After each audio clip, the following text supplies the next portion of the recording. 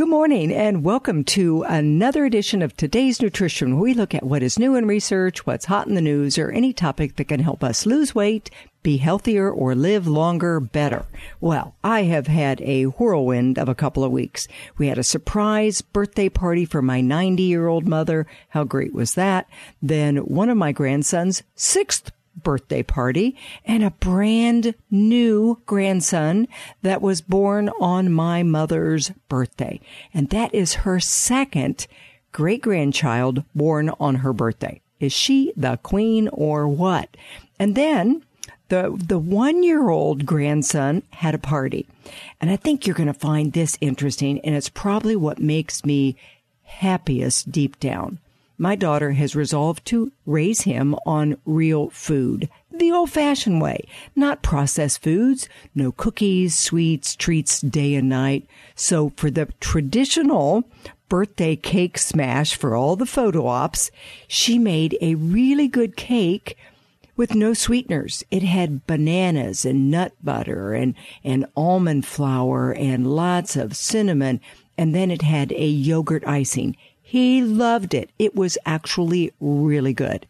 Then for the coup de grace, he was a two-fisted eater with steamed broccoli in one hand, steamed asparagus in the other, and a big smile on his face.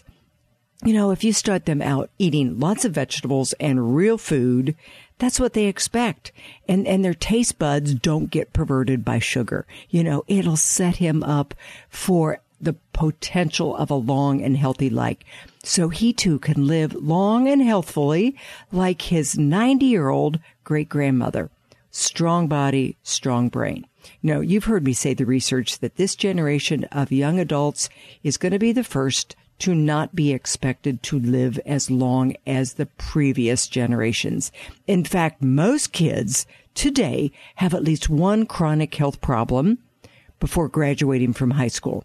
Most adults, to the joy of the pharmaceutical companies, are on a multitude of drugs that would not be necessary if they could change their diet and lifestyle. I really should say would change, because we can change our diet and lifestyle. It's a matter of will we. And this ties into my topic this week, sugar and the brain. We don't want ADHD, anxiety, depression, mood problems, and later, memory problems. And that's the most critical thing, is what you eat. So, is it taking you longer to complete tasks? Are you having trouble handling money and paying bills? Do you have less gumption, less initiative? Do you feel like you've got brain fog? Well, today I'm going to talk about some really interesting research on certain sweeteners and how the brain functions. What sweeteners to avoid and which ones to use, and then I'm going to finish with the best of what research tells us on how to stay sharp mentally your whole live long life. Just in time for Valentine's Day. So I'm going to give you the current research. So you may be thinking twice before digging into that box of chocolates and overindulging. Now, I know we all love sweets.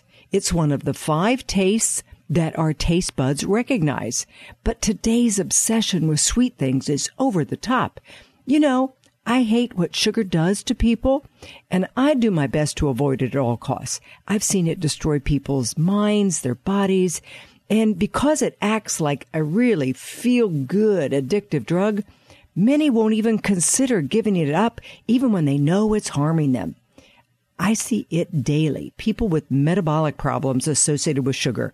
I mean, Alzheimer's, diabetes, heart disease, blood pressure, cholesterol, arthritis, gallbladder disease, arthritis, obesity, non-alcoholic fatty liver disease, even menopause. It's really insane. We defend what might be killing us just because it tastes good. You know, you can name just about any modern condition, and I can show you research that associates sugar intake with it. But not to worry, because science is also showing us some promising alternatives so you can basically have your cake and eat it too. And it goes back to some ancient proven foods that will not disrupt our whole metabolism. So how can we make the change a little bit easier? Maybe knowing the why and the how. So here goes. The new research published in the Journal of Nutritional Neuroscience last August shows that by switching out sugar for natural stevia, not the artificial sweeteners, the brain was healthier. A little background. The national average for the Americans, we consume about 126 grams of sugar every day. That's almost 30 teaspoons. Some people, a heck of a lot more. Now, the official recommendation is that women should not exceed 6 grams, not 126. Whoa! That is a shocking gap between the recommended and the actual consumption of sugars in the standard American diet. Sad. Now, this recommendation isn't suggesting we need 6 grams of sugar. It's simply stating that it should not exceed. So if you never, ever, ever had sugar again, honestly, your body and your mind would celebrate. In reality, sugar is an anti-nutrient, meaning sugar burns up more nutrients than it provides, depleting you of magnesium and chromium and B vitamins and calcium, so much more. Sugar even lowers the immune system for 6 hours after eating it.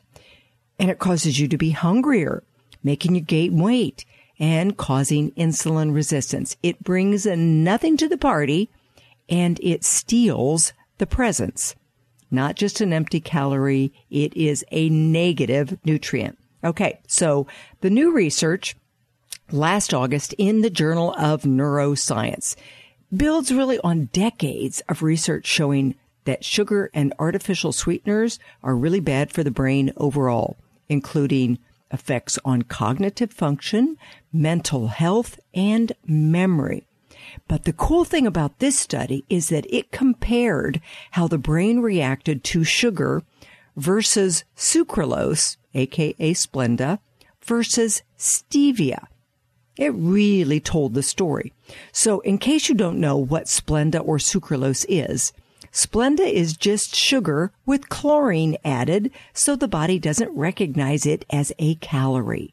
So it's non-nutritive. It confuses the body, so it doesn't know what to do with it. Chlorine, you can imagine, it's not really the healthiest thing to ingest. Chlorine, really bad for the thyroid, which regulates your metabolism, so no wonder the scale doesn't budge. And what's stevia? Stevia is just a leaf that tastes super sweet to the taste buds, but it doesn't react like sugar in the body. And I think this is really critical. It's been in human consumption for thousands of years. You can even grow it yourself. I had a stevia plant last summer, and we had fun chewing on the leaves and then adding it to different things we wanted to sweeten. So the study in nutritional neuroscience concluded that the natural sweetener stevia is a better choice. In fact, the study found that sugar negatively impacted memory and cognitive function, causing erratic brain cell firing. In this study, they actually performed brain imaging studies and found sugar increases the slow brain waves, altered memory and learning. It found that it increases the theta brain waves, like what your brain produces when you're like meditating or dozing off to sleep. You know, they hooked them up to the EEGs machine to measure the brain waves, and the brain actually goes into theta brain wave. You know, you're sleeping, you're dreaming, you're drifting off to sleep, or like just before you wake up. You know, you're not going to be like what you want when you're alert, when you're creative, when you're driving, when you're working, when you're trying to have a conversation. You don't want to be in the theta brain state. You know, it's like you're half asleep or brain fog. The way they conducted this randomized controlled study was good. They used people with normal BMI, not obese, not anyone that was obviously metabolically challenged. Then they eliminated all sweeteners for a week to kind of clean out everything. And then they put them through comprehensive neuropsychological assessments and did the EEGs just to get their baseline of what each individual was like. Then they did the study where they had the people either eat sugar, eat sucralose, or eat stevia as their sweetener. After the 6 weeks, they were retested and compared to the previous results. The study showed that both sugar and sucralose had a negative impact on making new memories like learning. I mean, is it any wonder people complain of brain fog? You know, what's really significant is that there was a huge decrease in encoding memory in the sucralose group. You know, in the final evaluation, even more in the sucralose than the sucrose. So it was so bad in encoding memories and executive functioning, meaning the ability to plan and make decisions when they were eating sucralose. Then the EEG showed those theta brain waves, like the brain was falling asleep. Bottom line, sugar and sucralose is really bad for the brain. How about stevia? No change. The final and initial results in the stevia group were the same. Brain worked normally. Now, you think, maybe I should use other artificial sweeteners. Well, they can affect memory as well. Aspartame, like NutraSweet or Equal, saccharin, like Sweet and Low, Splenda, a lot of research that not good for the body or the brain. Even though it doesn't have sugar, it can contribute to chronically high insulin that could increase your risk for Alzheimer's disease, heart disease, diabetes, metabolic syndrome. They found that people actually gain weight on artificial sweeteners. And a wealth of research is showing an association between artificial sweeteners and behavioral problems, mood problems, including anxiety and depression and irritability and sleep problems. Actually, in a 2018 study in Nutritional Neuroscience, concluded that aspartame may be responsible for adverse neurobehavioral health outcomes. And it was not recommended in this research. They said it was not recommended for people with these problems. So if you've got any of those mood issues, you might want to look at your sweeteners. An earlier study from 2017 in the journal Stroke concluded that drinking artificially sweetened sodas were associated with an increased risk of dementia as well as stroke. Just one can of artificially sweetened beverages every day makes you 3 times more likely to develop dementia or suffer a stroke or have what they call a vascular event. Now, I don't know about you, but I don't want any vascular events, whatever they are. And to add to that 2022 study that looked at sugar, sucralose, and stevia, that, you know, if you're going to have trouble with memory, encoding memory, and judgment in the executive functioning, maybe you want to start looking at what you sweeten with. And stevia, no neuropsychological effects at all. You know, it's an extract of an herb, 200 to 300 times sweeter than sugar, no impact on blood sugar levels. It is just affecting the taste buds. In fact, there's some research that suggests that it may help stabilize blood sugar, enhance glucose tolerance, reduce blood pressure, but of course, more research is needed. But I also want to give you another option. There is another sweetener that I happen to like better. It is called monk fruit, also called lo han, comes from China, you know, monk fruit, but it has a long history in human consumption with no adverse effects. Some people, like me, prefer it to stevia because it kind of has a cleaner taste. No aftertaste. Some people, they have a little bit different taste buds. So there are options. But with all the negatives of sugar and artificial sweeteners on mental, physical health, choosing stevia or lo han, definitely a better choice since it has no impact. You combine that with the 10 tips I gave you last week on how to curb cravings, you are well on your way to a healthier diet that leads to a healthier, longer life potentially. Lastly, I want to give you some quick tips to help you stay as mentally sharp as you possibly can. Here it goes. Number 1, in addition to the sugars, I want you to also avoid honey, maple syrup, juices, regular flour, even milk. They all spike insulin. Number 2, exercise, exercise, exercise every day. It is at least as important as diet in staying healthy mentally and physically. Makes all your cells work at their best. Sitting really is the new smoking. Walk, run, lift weights, do yoga, ride a bike, play tennis. Doesn't matter. Do something you like. Number 3, diet. As many vegetables, low sugar fruits. They contain 25,000 phytonutrients that protect our cells. Oh my gosh, they're probably as important as the vitamins and minerals, especially as we get older because they protect the cells. A healthy diet also has to have healthy fats like flax and fish and at least 60 to 70 grams of good, clean protein. That makes you much more capable of cutting back on sugars because you're more satisfied. You're nutritionally solid and your blood sugar stable.